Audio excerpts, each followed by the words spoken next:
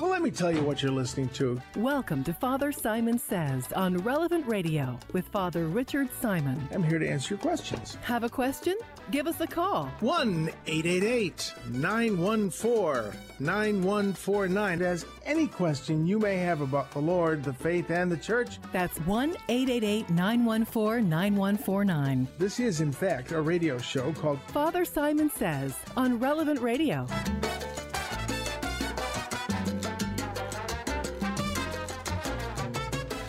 Well, hello. At the risk of sounding tedious, I just want to say thank you again. That pledge drive was astonishing, and it is so gratifying to, I guess, just to realize that there's so many people pulling together in the work of bringing the gospel to the airwaves, into the country and the world. So it's such an honor to play a small part in that. So again, thank you for your generosity. We hit our goal, and then plus a little, and just it is always very gratifying. So with that said, let us pray. In the name of the Father, the Son, and the Holy Spirit. Come, Holy Spirit, fill the hearts of your faithful, and kindle in them the fire of your love. Send forth your Spirit, they shall be created, and you shall renew the face of the earth. Lord, you taught the hearts of the nations by the light of the Holy Spirit. Grant us by that same Spirit to have right judgment in all things, and evermore to rejoice in his comfort through Christ our Lord. Hail Mary, full of grace, the Lord is with thee. Blessed art thou amongst women. Blessed is the fruit of thy womb, Jesus. Holy Mary, Mother of God, pray for us sinners now and at the hour of our death. Amen. Saint Michael the Archangel, defend us in battle. Be our protection against the wickedness and snares of the devil. May God rebuke him, we humbly pray, and do thou, O Prince of the heavenly host, by the power of God, cast into hell Satan and all the evil spirits who prowl about the world seeking the ruin of souls. Amen. Well, all right. Let's do it. Let's open the big book on the coffee table. All right. Where are we here? Oh, in the big book. You know the one, on the coffee table. So we are in the book of Revelations now. Yipe. This is a good one. Well, first of all, let me point out that this reading really does jump. We have the first 4 verses of the first chapter, and then we go to the first 5 verses of the second chapter. So let's look at it as we heard it in the reading this morning at Mass, and then we'll take a quick peek at some of the things that were left out. Again, things are left out not for censorship, but to get people a feel and a taste for the whole text. You know, when I taught dead languages to comatose seminarians, they really were. It was the period right after lunch. It took a lot of work to keep them awake, a lot of yelling for no good reason, but it was fun. But I digress. So I looked at myself as more a salesman than a teacher. If you can convince someone to be interested in it, they'll become their own teachers. You know, I think it is the best way to teach is to point out this is something that you're going to like, and I'm going to say that about the text of Scripture. So I really would encourage you, whenever you come from Mass or are going to Mass, especially daily Mass, even if you can't get to daily Mass, look at the readings at the United States Conference of Catholic Bishops site, and I tell you where to go on the website. You go to daily readings, and then you go to reading 1, and you click on the little code that's on the right side of the screen. This is RV1:4,2:1-5. It sounds like some sort of strange code. It's not. They're biblical citations. Revelation, the first chapter, 1st to the 4th verses, and then the comma, and the second chapter, verse 1-5. But if you click on that, I tell you this all the time, if you click on that, you will get the whole reading. And I really encourage you to read it, because the Scripture, What did St. Jerome say? To be ignorant of Scripture is to be ignorant of Christ. Now, the book of Revelation can get a little confusing. So let us go to another section of Scripture. This is John, the 14th chapter, the Gospel of John, the 14th chapter, the 29th verse. And I firmly believe that John, the beloved disciple, in essence, wrote the Gospel. Now, we know from early Christian literature that he was considered a rabbi, a philosopher by the Greeks, and he had students. And so the Gospel of John may have been written by John through his students, but it's the project of John, and it's the work of St. John. And there's all sorts of dispute. That was there the elder John, where it was John the beloved disciple, and some of the early Christian fathers kind of said, "Whoa, these are two different Johns." But I have no problem with the general tradition that this is the same fellow. So that's my assumption. Enjoy your own assumption. Oh, but let's get to the text. In the Gospel of John, the 14th chapter, the 29th verse, a very important verse in the Scriptures. John 14:29. Jesus says at the Last Supper, "I have told you now before it happens, so that when it does happen, you may believe." Remember, the word believe means trust. I have told you now before it happens. He's going away. So that when it does happen, you will trust. That verse is absolutely pivotal for understanding prophetic utterances and visions in the Christian context. God does not give us visions to tell us what will happen in clear terms. Again, please forgive me. I'm an old man and retell the same old stories. But I've told you about the little kid who in Yemen when the enemies of the Jews, there was a large Yemenite Jewish community that had been there since First Temple times, possibly. Well, they were being when Israel was declared independence and its statehood was recognized by the United Nations, the enemies of the Jews surrounded this little Yemenite community, and they all hustled to the airport, which was just a landing strip, and the British planes began to come in to airlift them to the Holy Land. Otherwise, they would have all been slaughtered. And there was an old story that an old prophecy among the Yemenis that birds with silver wings would come to fly them back to the Holy Land. And as these planes are landing, this little kid tugs on his sleeve and says, "Mommy, look, it's the birds with the silver wings." Those were not birds with silver wings. Those were airplanes. Some of us have the souls of poets, and some of us do not. You see, when a prophet sees something, he sees it, he's looking again through a veil, and he's trying to compare the things he sees to something earthly. He's trying to convey a heavenly reality in an earthly vocabulary. And so he saw a lamb with 7 horns and 7 eyes, and I'm keeping my eyes open for deformed lambs that have 7 horns and 7 eyes. That's not what he's saying. I've never had a vision, but I've known people who've had very authentic visions. Again, this is a story I'm sure I've told you. I was a young priest working very hard, and that's no longer the case. But I was a young priest and working very, very hard, and I just said, no, the voice meant I'm no longer young. That's what, and I'm no longer working hard. This woman who had a prophetic gift came up to me and said, "Father Rich, I've been praying for you." And I was thinking, oh, good Lord, I really need your confirmation for all that I'm doing.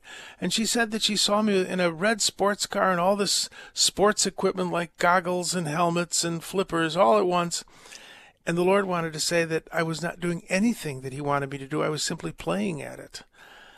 And, oh, that's ridiculous. I've never owned a red sports car. And I don't wear flippers, and I got exactly what she was saying, that she had seen a reality conveyed to her by the Lord about my failure to do His will, and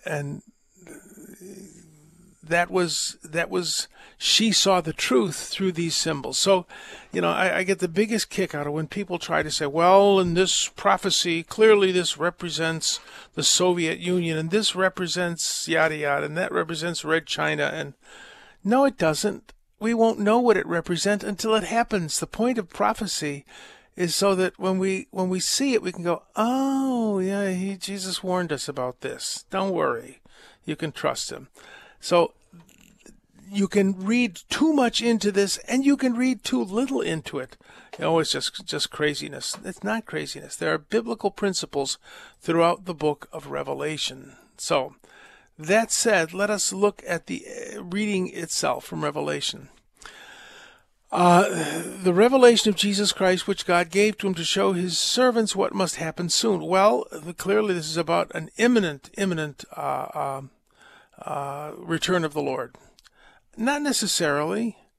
That from God's perspective, these things are soon. And I love what Dr. Hahn says about these prophetic words, and we're going to talk about one of them in the Word of the Day, that they really are more about the destruction of Jerusalem. They have a meaning in the time that they were given. They have a meaning in the time in which we find ourselves now, and they have a meaning for a future yet to come. So these 7 letters were very clearly addressed to a present situation, and the first is the church in Ephesus. So the church in Ephesus was a very, very prominent church, apparently, that St. Paul had worked there, St. John had worked there, and they kind of thought they were all that and a side of fries. Well, this is very interesting. You have tested those who call themselves apostles but are not. Remember, the word missionary is what the word apostle means, someone who's sent out. But it's a little more than we think of as a missionary. This is someone who is delegated. They're given a real authority, and there probably would have been an ordination involved with it. They were sent out. And my impression is that people in the first generation of Christians called themselves apostles if they had been delegated by Christ. And we read about the 70 apostles, the 72 apostles. You can look it up. We tend to call them 72 disciples, but the Eastern Church calls them the 72 apostles, or the 70 apostles. It varies, and the lists of the names. And so we see throughout Scripture, again, I've shared this with you before, the phrase the 12. You rarely see the phrase 12 apostles. I think that appears maybe 4 times in the Scriptures, but you see the word the 12 a lot. There was a governing body established by Christ of the 12. All of the 12 were missionaries, that is, apostles. But not all of the missionaries were members of the 12. There were a lot more missionaries than 12. And for missionary, read apostle. So, there are all these people going around saying that they were, well, Jesus told me to do this. No, He didn't. That's like Sherman's March to the Sea. Hundreds of miles away from where Sherman marched to the sea will say, yes, my great-granddaddy said Sherman burned his farm down when... No, he didn't. He was never even there. There was a lot more attributed to Sherman's March to the Sea than actually happened. Though he did march to the sea and he did burn things down. I don't want to get into a fight about that with any of our listeners down there. But I'm not calling him a good guy. But that said, there are all sorts of people who said, well, Jesus delegated me. I didn't hear about that, and and that was one of the problems with St. Paul. He wasn't one of the delegated apostles, they thought. God had delegated him through his vision of Christ on the Damascus Road in the unique and special delegation. So he was truly an apostle, even though he wasn't a follower of Jesus when Jesus was in the flesh. So the Ephesians had gotten, they'd gotten sophisticated. they haven't grown weary, but the author still holds this against them. You have lost the love you had at first. I realize how far you have fallen. Repent and do the works you did at first. Otherwise, I will come to you and remove your lampstand from its place. I think this is a real important word from God for us, because so often we think that by doing the business of religion that we are being religious and spiritual. I remember a young man, who's now an old man, but back in the early days of the Pentecostal movement, this poor guy, there was a little old lady group, and somehow he got dragged into it, and they made him the head of the group. And he was in the seminary at the time, so of course he was a seminarian and knew everything, and he just had to arbit the fights with these little old ladies, and he had to make sure the book table was set up, the music ministry was there, and all this stuff. And he was just so tired of it. And I said to him, when you close your eyes in the sleep of death, what are you going to see? He says, well, Jesus. Yeah, that's who you're doing it for. When you lose the perspective that you're doing this for Christ, then you might as well not do it. I find people who love the church greatly, and this is a good thing, to love the church because she's the bride of Christ. But they think that by loving the organization, they're loving Christ and his bride. And they treat the faithful, they treat, people who come into the ministries, they treat them shabbily because, well, this is about the job. No, it's not. It's about the relationship. It's about the relationship. I hold this against you, have lost the love you had at first. Realize how far you have fallen. Repent and do the works you did at first. Otherwise, I will come to you and remove your lampstand from its place. Just because I'm really working on the committee doesn't mean I'm pleasing the Lord. You may be driving around in a spiritual red sports car with a football helmet on your head and flippers on your feet and goggles like I was. The business of religion, God can do that without you, but he wants you to join him in the love of Christ and his bride. All right. Oh, just one more little bit, and then I'll go to break. But this reading is so beautiful. In Luke, the 18th chapter, the blind man, Jesus is passing by, and he shouted, "Jesus, Son of David, have pity on me." And people walking in front, they were walking in front. They were leading the procession into town, into Jericho, with the great rabbi. "Go away, kid, you bother me," to quote W.C. Fields. And he wouldn't shut up. And so Jesus, that's the thing about Jesus. He was able to. I remember a story about Pope St. John Paul the Great, that there was a little girl who was deaf and mute, as I recall the story, and she sent a letter to the Pope in a little drawing she had made of their farm in Italy, and it actually got to the Pope's desk somehow, and he just looked at that and just took it in, and then not long after that, he was at one of the audiences, and these are huge crowds of people, and he stopped, and he looked, and he went over, and he took this little girl. It was the girl who'd written the letter, and he took that girl by the head and began to pray for her, and then moved on. Next day, the mother calls frantically. She calls whoever you call at the Vatican and said, my daughter can hear. She can hear. That quality of being able to see the person. This was the quality of Jesus. The important people are walking in front, the grand procession with the rabbi. But Jesus was able to see someone.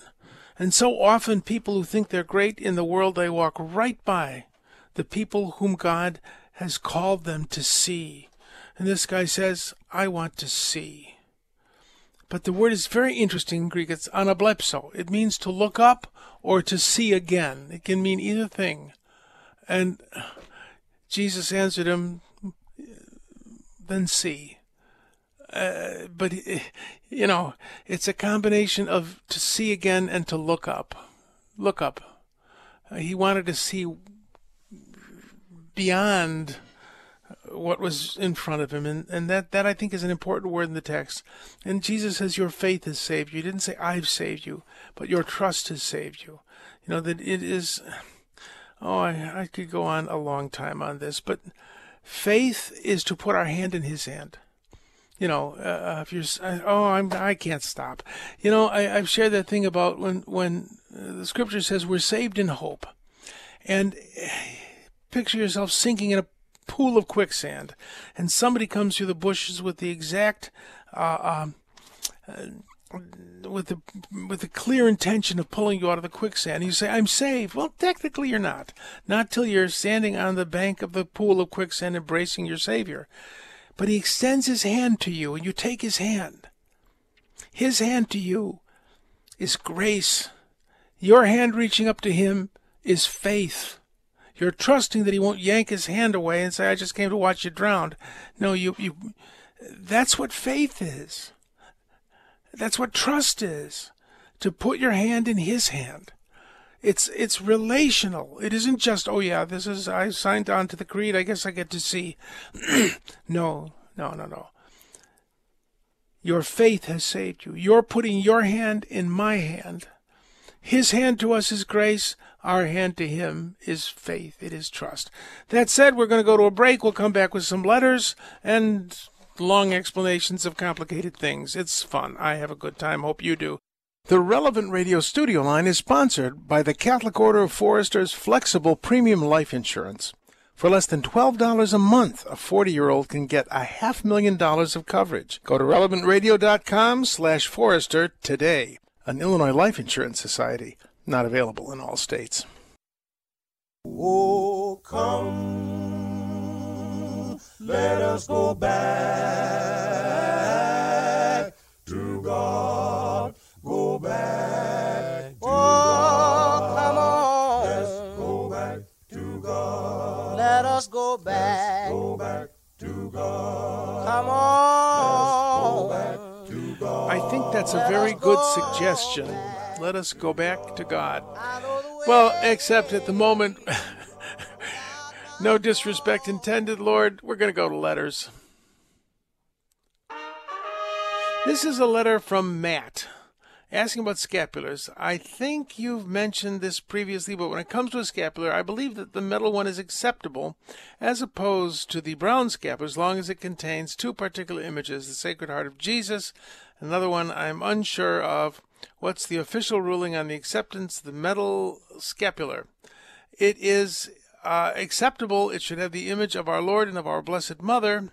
And Pius X said it was acceptable, but you should have it blessed with a specific blessing, if possible, for the scapular spirituality in which you are enrolled. So there you go. Now, let's see here. I got a letter from Hugh. He says, during Mass, I heard in a homily a little something about the rites of the Catholic Church. A couple decades ago, I received a schematic put together by a Byzantine Catholic priest in the Bay Area. What do you think? Well, okay, we are going to explain. Rites of the Church, spelled R-I-T-E-S, from a Latin word, ritus, which means essentially a way of worshiping. So that's what that means. A rite of the church, R-I-T-E, not R-I-G-H-T, as in it's the church's rite. So that said, let me see, get my spectacles on. Hold on, because it's fine print. The chart that Hugh sent me has 4 churches coming from Jerusalem. Jerusalem's at the top of the chart. And it has number 2, the Roman Rite, 3, Antiochian Rite, 4, Alexandrian Rite, and 5th, Byzantine Rite. Now, the Byzantine Rite then filters off into the Bulgarian, the Slavonic, the Greek, the Italo-Albanian Greek Rite, the Melkite Syrians and Arabic, the Romanians, the Russians, Slavonic, the Ruthenians, Ukrainians, and the Byzantine vernacular rite in the States. Okay, now let us take a deep breath. Byzantine is a word that was never used at the time. It's a much later word, almost modern. Constantinople. Oh dear, this is going to be very tedious history, but it's interesting. There were three major cities in the ancient Roman Empire. Alexandria, founded by Alexander the Great a few hundred years before Christ. Antioch, founded by one of the successors of Alexander in Syria. And then Rome, founded 750 BC, ballpark, by Romulus and Remus. And as you know, Rome gradually took over the entire Mediterranean world and had an empire that reached from Iraq to Spain and from Germany down into Africa, the Mediterranean coast of Africa and Egypt. Now, that said, the language of that empire was Greek, all the way up to around Syria in the north and the Jordan Rift Valley going through the Holy Land. East of that, though they spoke Greek, the more common language of trade was Aramaic, a close relative of Hebrew. Okay, you're with me so far, I hope. Well, the apostles, about whom we have spoken, the missionaries, they went all over the place. And what they did was found churches. And I suspect there was a basic understanding of the liturgy, which probably came from Jewish practices. I suspect the synagogue service with the Sabbath meal blessings attached. They modified it according to their needs, but it was kind of a synagogue service combined with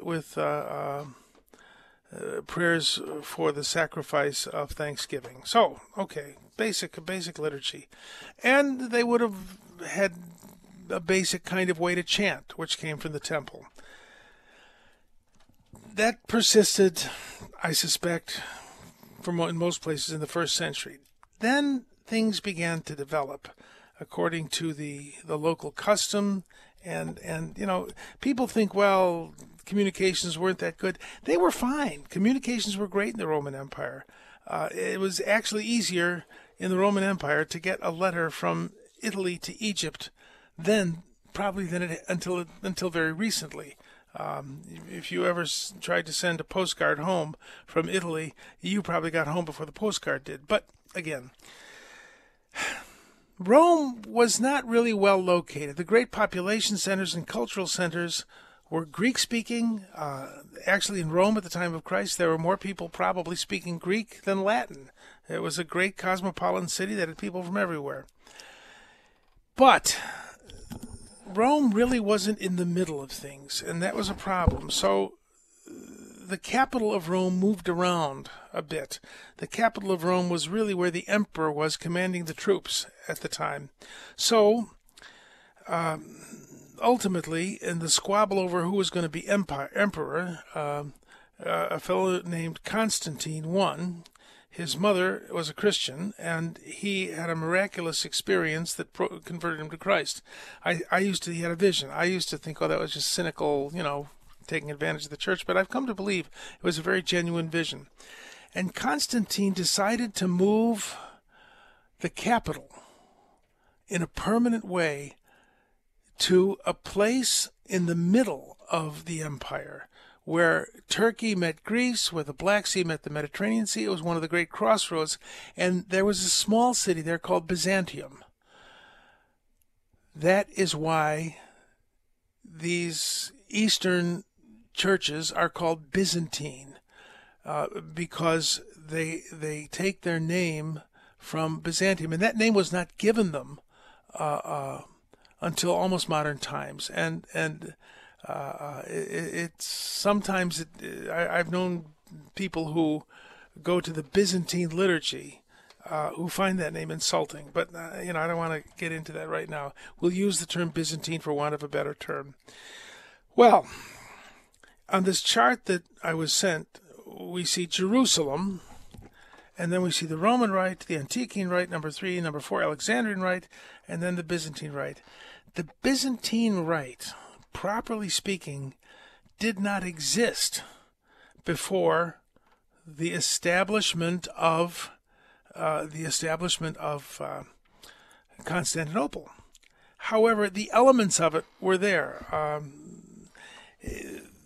The people want to know what the oldest form of the Mass is. Well, yeah, you can play the old Roman chant, Nick.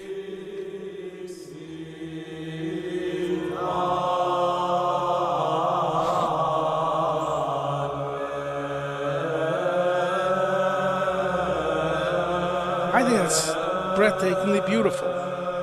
But that is old Roman chant. I thought Gregorian chant was the oldest form of chant. No, Gregorian chant was a 5th century simplification that is much easier to sing. Say that again, Nick. What was that? Yeah, practically modern by our standards. The chant that you just heard sounds what we would call Byzantine. It sounds Greek or Russian. And it was. Now, what I'm really trying to say here is that this quest to see what the most ancient forms of the faith are is kind of pointless because, the Western Church has changed its liturgical style, a monastic simplification attributed to Gregory the Great, hence Gregorian chant, whereas the liturgy of Antioch and Alexandria really kind of combined to create what we would now call the Byzantine liturgy. The liturgy of St. John Chrysostom, he was originally from Cappadocia, which was just a stone's throw, as it were, well, a very long stone's throw, from Antioch. And St. Basil of Cappadocia also contributed to the liturgy. And they talk about the liturgy of St. James of Jerusalem, which really didn't exist till the 4th century BC. You see, Jerusalem wasn't one of the original 3 patriarchates, because it was destroyed in 70 AD and then completely destroyed about 110 or 120 when Emperor Hadrian built a new city over it from which Jews were forbidden, called Aelia Capitolina. So there was, in a sense, no Jerusalem church. The refugees of the siege of Jerusalem in 70 AD fled to the north, to Syria, in which you find Antioch, to Lebanon, and to the Transjordan. I actually had parishioners who can trace their ancestors back to the siege of Jerusalem. But the church in Jerusalem vanished as an effective force. There was no bishop of Jerusalem after one, there may have, I'm trying to think of after 70 AD. I'd have to look that up. Now, what am I trying to say here? There was a common liturgy, and I think this is just a theory. Take it with many grains of salt.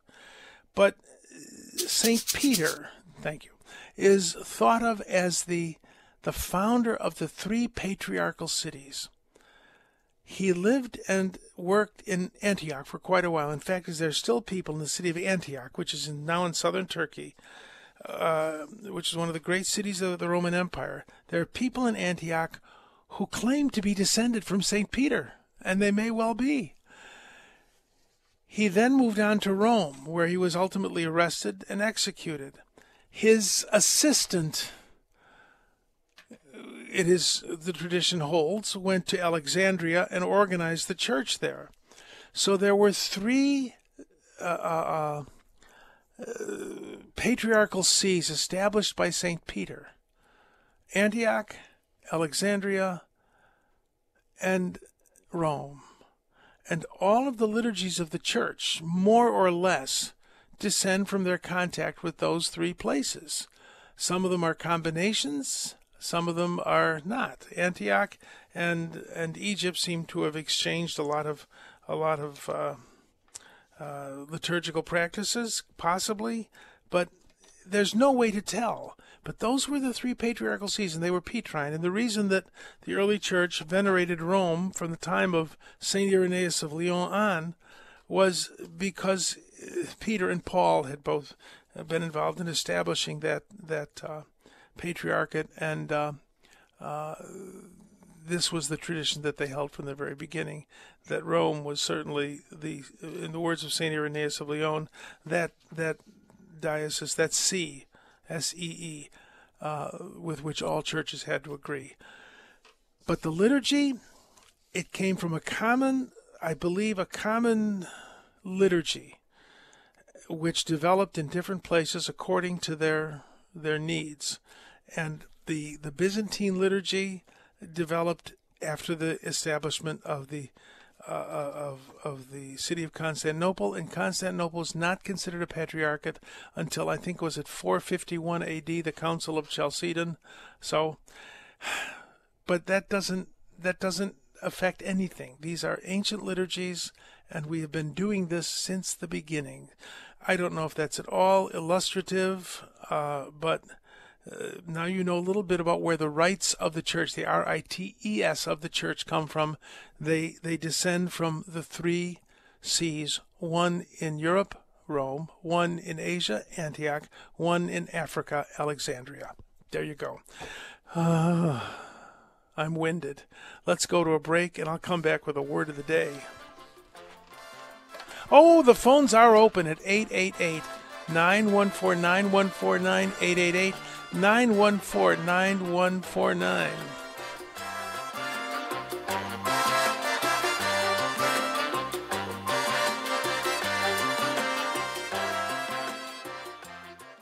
Today we'd like to thank Mario, who's listening in New Jersey, for donating his Buick. You can join thousands of other listeners in donating old vehicles by visiting relevantradio.com/car. Thank you for being a friend. Thank you for being a friend. Thank you for being a friend. Well, there you go. Thank you for being Amen. Thank you for being a friend and for your generosity that keeps this ministry going. Bless you. That pledge drive was amazing, and your kindness is so much appreciated. Well, all right, let us go to the word of the day. Give me a word. Any word, and I show you how the root of that word is Greek. Amen. The root of that word is Greek. Well, at least in the Bible it is, the New Testament. All right. The gospel this Sunday talked about the end of Jerusalem. And teacher, when will this happen? What sign will there be when all these things are about to happen? And he talks about wars and rumors of wars, but the end is not yet, which always amazes me. I remember had a friend who used to put pins in a map where there were earthquakes, thinking that she could figure out when the Lord was going to come by the earthquakes. Well, that was a long time ago. Who knows when the Lord will come? But very interestingly, there's another verse, I think, further on from this section in Luke that really does explain the whole deal. This is, oh no, that's the wrong one. Where did I put that one from Luke? I got Luke here. Okay. Luke, the 17th chapter, the 37th verse. It's in this chapter, but it's further on. And they ask, when, Lord? It says in the text where, but where and when can sometimes be linguistically interchangeable. They wanted to know when this was going to happen. And this, to me, clinches these apocalyptic sections of the Gospels. I think Dr. Hahn is absolutely right that they aren't about the end of the world so much as they are about the end of Jerusalem. They allude to the end of the world, but they are really about the end of Jerusalem. Jesus said, wherever there is a carcass, the vultures will gather. So often in modern translation, that word is vultures. That's not what the Greek text has. The Greek text says, where the corpse is, or in Luke, where the body is. It's quoted in Matthew and Luke, but Luke says body, Matthew says corpse. The eagles will gather. You'd expect the vultures to gather, but the word is eagle. It's eagle. Aetos is an eagle. This clearly indicates to me that this is about the Roman siege of Jerusalem. I've told you that lot of revisionist or late daters for the gospel say, well, clearly this was written after 70 AD because it talks about the siege of Jerusalem. They have never experienced prophetic utterance, and we have. They should read about Fatima, which was right on the money. But that's just terribly illogical to say because the Bible talks about the siege of Jerusalem that the text must have been written after the siege of Jerusalem. It's very clear from internal evidence in the Scriptures that, to me at least, that the Gospel of Luke and the book of Acts were written being two volumes of the same work, and they were written before the execution of St. Paul because they don't tell you if he was executed. Moving along from that, what is meant about this eagles? Why would he say wherever there's a carcass, there the eagles will gather? The Roman legions marched behind standards that carried the eagle. The Roman eagle was the symbol of Rome. If a legion lost its eagle, it was absolutely shamed, and they would do just about anything to get their eagles back. This was a dishonor. You defended the legion's eagle at the cost of your life. So Jesus hearers must have gone, what?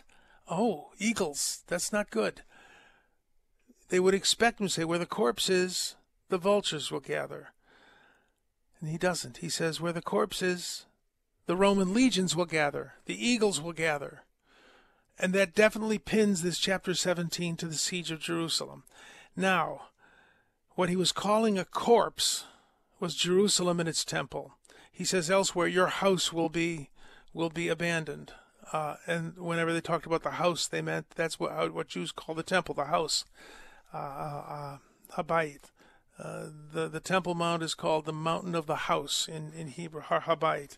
So that passage, the passage in chapter 17 of Luke and in Matthew, the 24th chapter, those are clearly about the Roman siege of Jerusalem, anticipated by prophecy. And very interestingly, as I mentioned earlier, the Christians in Jerusalem were warned by a prophet of the coming siege, and almost to a man, they left Jerusalem and moved north. I knew people who were descended from them. Really cool. All right, let's go to phone calls. Buddy the Elf, what's your favorite color? Whom do we have on the phone? Zeke from New Mexico. How you doing, Zeke? What can I do for you? Okay, Father. Hey, we were in a study group on Acts over the weekend, and one of the well-read members claimed that Acts was fiction. So my question are twofold. Oh. What, if anything, in Acts can be considered fiction, and what scholars, if any, make such a claim? I know no one who claims it to be fiction. It is not fiction. In fact, it's a very interesting detail. There was some revisionist scholars in the last century said, or early 20th century, said, well, clearly Acts is fiction because there's no record that Gallio was ever proconsul in Turkey, in the province of Asia, which is now Turkey. Well, they dug something up, and it was a stone saying, during the proconsulship of Gallio in Ephesus. You know, every time they turn over a stone in the Middle East, it corroborates a detail of the New Testament. And that is absolute arrogance to declare something fiction that clearly reflects the customs and the details of that time. That just is supreme arrogance to me. I know of no responsible scholar that says it's fiction. Does that help at all? That nails it. I always look to you to be getting nailed. Oh, good. Thank you. Bless you. But yeah, I mean, that's one example that there's so many details in the scripture. For instance, just in the Gospels, the pool with 5 porticos, well, that couldn't have happened because the pentagonal structure was unknown in the ancient world. Well, they dug up the pool of Bethsaida, and it has 5 porticos, 4 on either side and 1 down the middle. I mean, we are so narrow-minded that we can only think in our own terms about the scripture. We don't know the world in which they live nearly as well as we think. So there you go. Okay. Don't worry. Thank you. It's history. It is definitely history.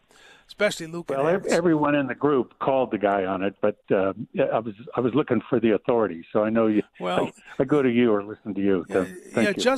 Just reference that section on Gallio the Good, who was the brother of Seneca, Gallio the Good, proconsul in Asia, and okay, that's a historical detail. All right, very good. Thanks for calling. Whom do we have now? Dear voice in my head. Mike from Phoenix. What can I do for you, Mike? Oh, Father, thank you for taking my call. I apologize because I have a allergy, so my nose is kind of plugged up. That's all right. My question is, Mary, Jesus' mother back in the Bible, was pregnant and not married. Yeah. Didn't the Jewish people back in the day stone people that were not married and pregnant? Yes, they did. And if so, why was Mary not stoned? Because Joseph, being a righteous man, did not want to expose her to the penalty of the law. That's a quote from Scripture. Joseph didn't want to. He wanted to divorce her quietly. He didn't want to have her killed, which would have been his right. And but he was warned by an angel in a dream, no less, not to be afraid to take Mary as his wife. So Joseph saved her life. That's a very. I've heard other people say, no, it wouldn't have been a scandal. Yes, it would have been. I spent some time on that last week after I talked to Rabbi Lazovsky about it. That. Because were they married? They were promptly married. Yes. So okay. Clearly, it had not become public before the marriage. So there you go. Hope that helps. Who do we have now, dear voice Thank in you, my Father. head? You're welcome. Brother John from New Jersey. What can I do for you, Brother John? Hello, Father. Please tell me everything you know about the Armenian Church, Gregory the Illuminator. They claim that is the first Christian community in the 1st or 2nd or 3rd century or someplace back there. And I'm talking to a fellow about all this. Yes. The Armenian Apostolic Church is the first national church.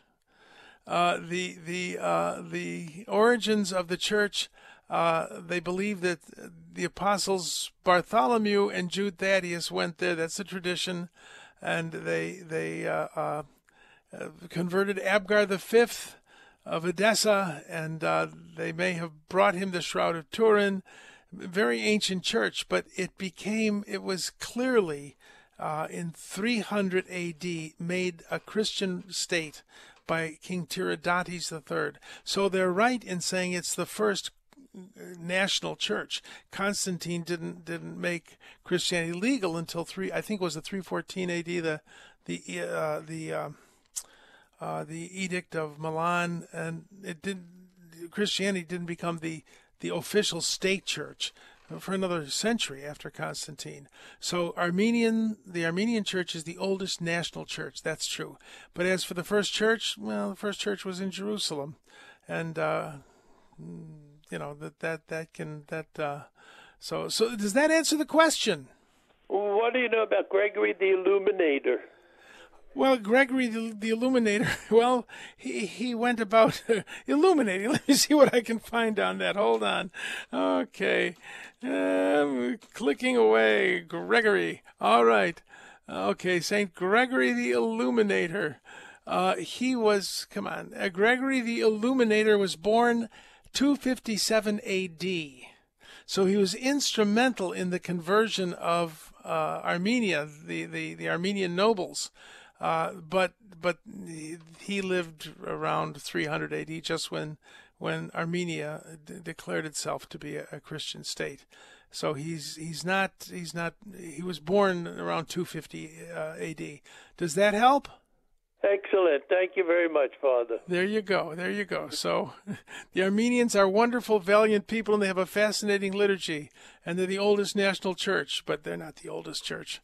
We're all the oldest church. People talk about what's the oldest language in the world. A friend of mine, his father-in-law is Greek, and says The Greek is the oldest language in the world. This is true of all languages because they evolve one from another in a fairly consistent rate. So, but yes, we're all the oldest church. So there you go. I hope that helps. Thanks for calling in, brother. God bless you. Whom do we have now? Do we have time for another one? Dear voice in my head. William from Waco, who I will see next week, I hope, or this week. I hope so. Yeah, what can I do for you? What form or what liturgy rite does Mozart's Requiem Mass fall under? That would be the traditional rite of the traditional Roman rite of the church, our rite. I saw that last night done in Chicago. Oh yeah, just this past All Saints Day. That is so gorgeous and beautiful and perfect. It is. That it made me cry. Oh yeah, I can't get through it without weeping. Cry. Yes, it's magnificent. It's magnificent. For anybody who's never heard Mozart's Requiem, listen to it. It's breathtaking. Speaking of breathtaking, Drew is coming up. Well, he's not. Yeah, he's pretty breathtaking in his own way.